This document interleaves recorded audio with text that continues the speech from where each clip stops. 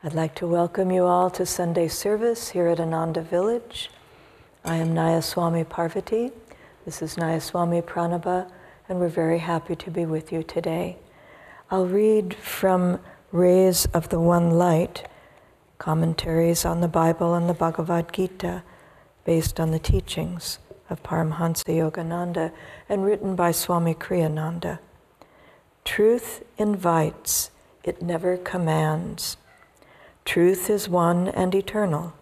Realize oneness with it in your deathless self within. The following commentary is based on the teachings of Paramhansa Yogananda. Free will is a basic principle of life. God never coerces. He invites us to live in such a way that we find fulfillment in ourselves.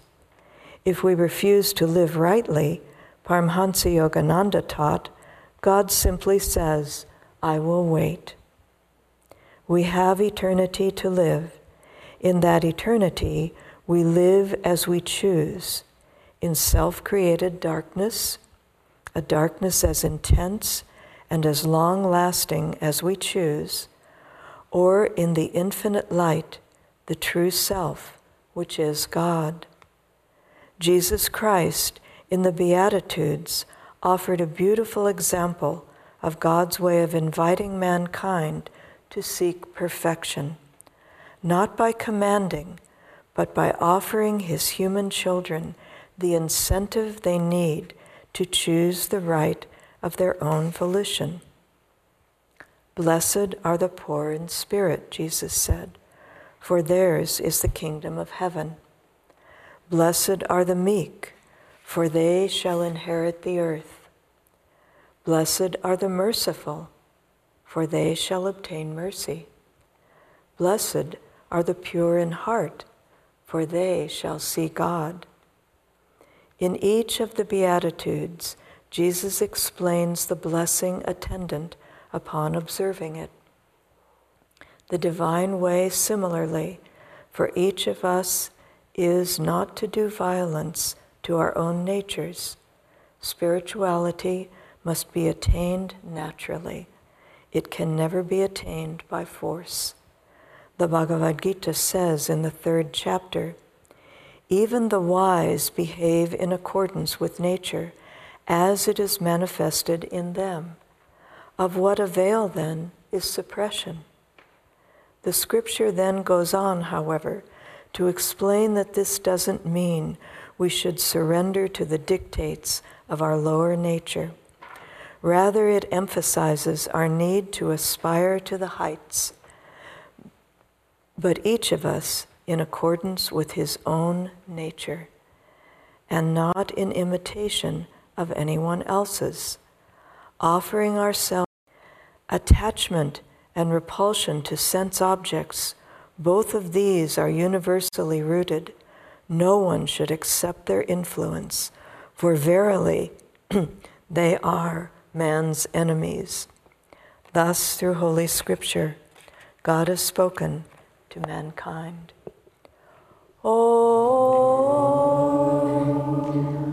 Om, Om.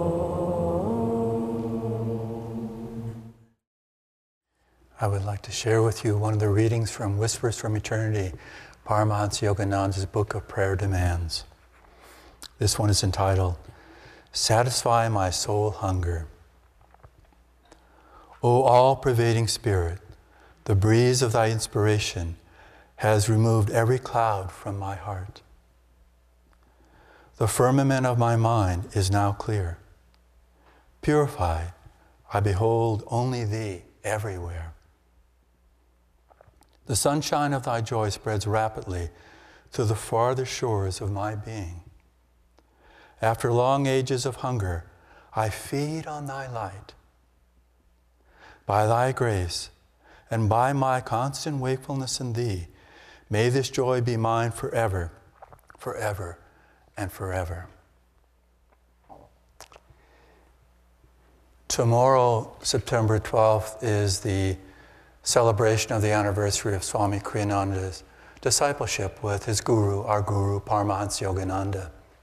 And thinking about this topic today, that truth invites, it never commands, reflects really how Swami Kriyananda lived his life for himself and lived his life sharing with us. He was full of the noble aspiration that each of our souls longs to nurture again in our relationship with the divine. And it isn't as if Swami Kriyananda lacked in strong convictions. He was very strong in things. And in effect, I was reading the other day, I've been rereading the Autobiography of Yogi for maybe the 30th or 40th time. But this one little passage really came to my attention. And it's at the end of the chapter, My Years in My Master's Hermitage, that Yogananda is relating to. And it's relating to describing Swami Sri Yukteswar. And Yogananda references some words from the Vedas. He paraphrases some words from the Vedas. And he says, soft as a flower where kindness is concerned, strong as the thunder when principles are at stake. Isn't that quite a saying? It really describes also Swami Kriyananda, that his softness, his kindness, his friendship, his inspiring blessings were always there for each one of us that wanted to tune into that. But he had this strength. He had the inner conviction of what was Dharma, what was right, what was true, and he lived by that. And he had that strength as thunder when these principles were involved. But he had this wonderful connection between those two elements that were just unified in him. They weren't really separate elements. They were unified. That was his whole being. That was his life. And so tomorrow we'll enjoy the experience of celebrating that discipleship as an example for all of us, and also his divine friendship for all of us, including all of us that have never met him in this lifetime, that his blessings are there saturating each person that's opening up to the blessings of this spiritual journey. You know, a few weeks ago, I had the opportunity to co-teach a weekend program at our Expanding Light retreat with a dear friend of mine and Guru Bhai of mine, Brahmachari Sagar. And during one of the discussions with the attendees in the program, one of the people brought up the importance from her perspective of intentions, how they really are an important part of how we can open up to change. But she kind of left it just at that. And Sagar, with clarity and softness, said, but intentions aren't enough. Because you can intend to meditate twice a day, every day, but that won't make it happen. And then he shared an interesting and significant point. You have to have commitment beyond intention. Commitment is when we're flowing with the energy. We're moving forward by letting that energy come through us to a practical application. And that is something that sometimes we put behind us rather than in front of us. There are times when we feel, I'm happy just with my intention. You know, there's just the karma of, I don't really know if I want to put all this hard work into where I'm going. After all, it's so nice that God is everywhere.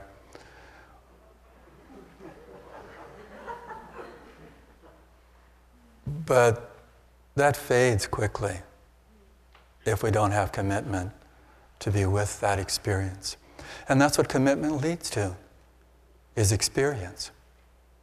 It's when we have the developing experiences spiritually that we have the surety, we have the bedrock of knowing for sure, for ourselves personally, the spiritual truths.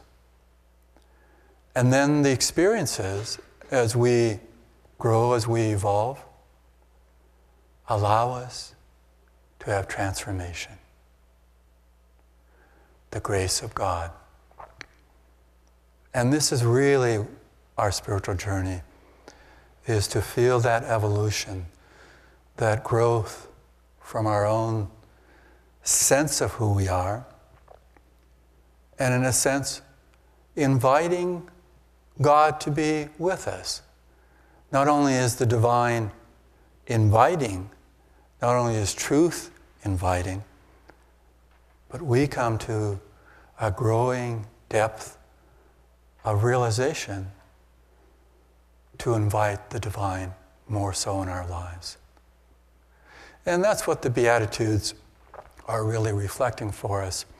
And, the word beatitude means, in one definition, supreme blessedness. I think a lot of the times in our, and you'll see this in some of the Beatitudes, our evolution, at least in the English language, starts to lose some connection with some of the origins or more previous emphasis of meaning in that. And the idea that we want to invite the experience means that we're connecting the circuits together. But the very first beatitude that we're working with in today's readings is, "Blessed are the poor in spirit, for theirs is the kingdom of heaven." Well, I don't know what you understood about that when you first read it, perhaps as a child or whatever, but it certainly had no meaning, because I didn't understand how those two sides of it fit together. Because normally we use poor in spirit, meaning that we're lacking in spirit. But what's the deeper meaning of this is that we're poor in the spirit of self-definition. We're poor in acknowledging the ego. We're rich, in a sense, is what it's saying, when we acknowledge that we are beyond the ego, that we are the soul in our divine nature. And so, as we let go of the ego, we let go of the attachments, then that's what's meant by being poor in spirit. And indeed, we know this, maybe in small amounts in our lives, maybe in bursts of greater amounts at other times, maybe a steadfastness of the experience.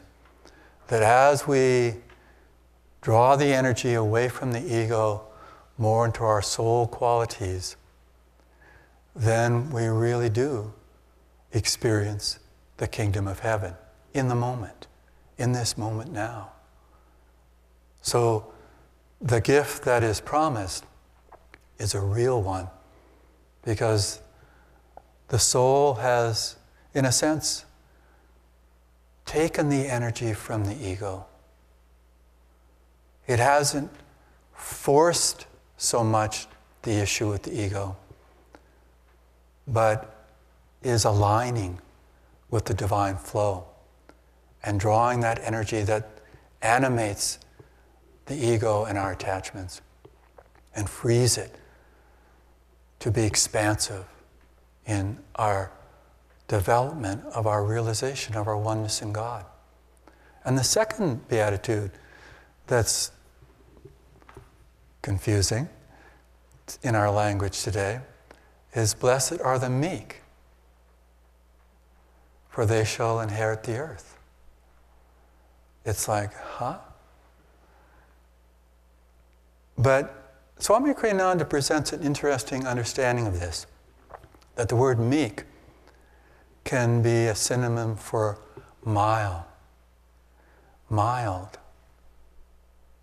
And mild, when you think of circumstances, energies, and duality, that the focus of being mild brings about harmony. And so what's being understood here on our subtle level is that blessed are those that are harmonious, because they, being in harmony with creation, with nature, with all things created, inherit the earth. That is the flow. That is the reality. It's not some far-fetched promise out there.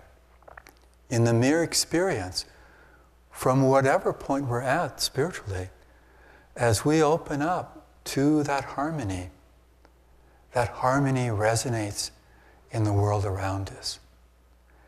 Interestingly, even when there's disharmony, we will be in harmony and sowing seeds of harmony in the midst of that turmoil, that conflict, that disharmony. We are given that potential of always living in harmony, always being an instrument for that harmony to bless the world around us. Whether people can accept that, whether people refute that, whether people agitate against that, the reality is that harmony pervades as we act as instruments for it. It's not just a well-intended wish. It's a practical application of spiritual law. The next one is more understood, but sometimes not deeply understood. Blessed are those that are merciful, because they shall obtain mercy, for they shall obtain mercy. So, for us, that we want to feel we're instruments. We're instruments for this mercy. Not because we're inclined to just give mercy to some people and not to others. But we're instruments. We feel, as we touch the God within our own selves, that mercy, compassion, is our natural habitat. It's where we reside if we simply let go of the intrusions, of the tensions, of the conflicts. Our nurturing home is in that mercy itself, in that compassion. And as we act dynamically to bless others with this mercy, with healing energy, with compassion, then as Yogananda said, the instrument is blessed by what flows through it. And you've probably felt this if you engage in healing prayers, particularly in the way that Paramahansa Yogananda gave us instruction with, that spending that time in being that instrument of sending this healing energy out, this mercy out to people, you do feel a transformation. That experience is transformational. It's very real. I know when I first came to Ananda in 1978, I stayed for a number of months, and I really was introduced in a dynamic way to Yogananda's healing prayers. And I remember spending every Saturday, thanks to Nayaswami Prakash's influences in my life at that point, that I would spend a fair amount of time every Saturday when I was here doing healing prayers. And when I went back to Canada and started a meditation group, I continued that practice, that for an hour every Saturday afternoon, I would do healing prayers. It was as powerful and maybe more powerful than my meditations at that time. It just was so deep as a realistic, very powerful experience of that divine flow coming through me. It was as if I was aligning myself, coming together with that energy, and with that focus, feeling its power, unstoppable. Now granted, that faded, maybe sometimes too shortly after I ended my healing prayers, but it nurtured a connection that was deep for me. So we do obtain that healing, that mercy, that compassion in ourselves when we act as instruments to bless others. And then the last one, of course, is probably one of the ones that many of us really tune into very deeply. Blessed are those that are pure in heart, for they shall see God. That all-encompassing offering, wherever we're at, whatever karma we're facing, if we can feel that from where I am here, I can offer myself as best I can, then that will be our reality. I was reading this funny little joke where this man had just been sentenced by the judge to a very long sentence, beyond his capacity to live that amount of time. And he said, but Your Honor, I was hoping you could be more lenient and not so harsh. And the judge said, that's fine. You just have to serve as much as you can.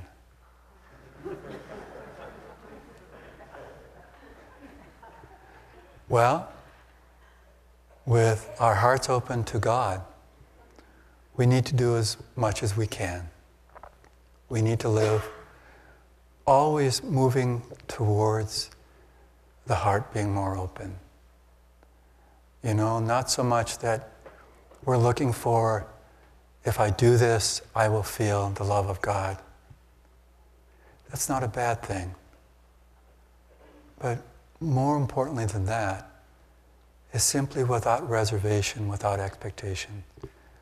I give you my love, God. I give you my love, my Guru. Divine Mother, you're all I seek. Let that be the richness of your life. Live in that, no matter what happens.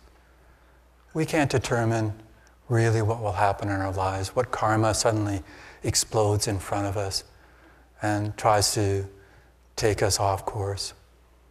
In a sense, that's almost a guarantee that that will be happening for us. But we always can say, even when we're not sure about the divine love, we can just say, with that offering, that simplicity of saying, I'm not sure I feel much love right now.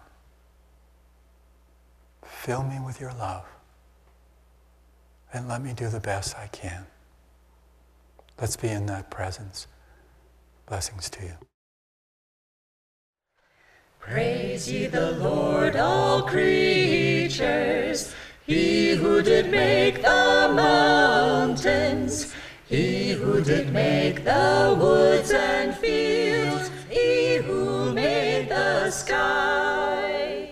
Praise Him who gave us gladness, praise Him who fills our hearts with song, praise Him who lifts their notes on high, there where earthly hopes belong. Praise ye the Lord, all creatures, He who did make the seasons, He who did make the hush of night, He who made the sun. Praise Him who gave us life taught our hearts to love. Praise him and thank him, everyone. Seek him in his light above. Praise him who gave us laughter. Praise him who taught our hearts to love. Praise him and thank him, everyone. Seek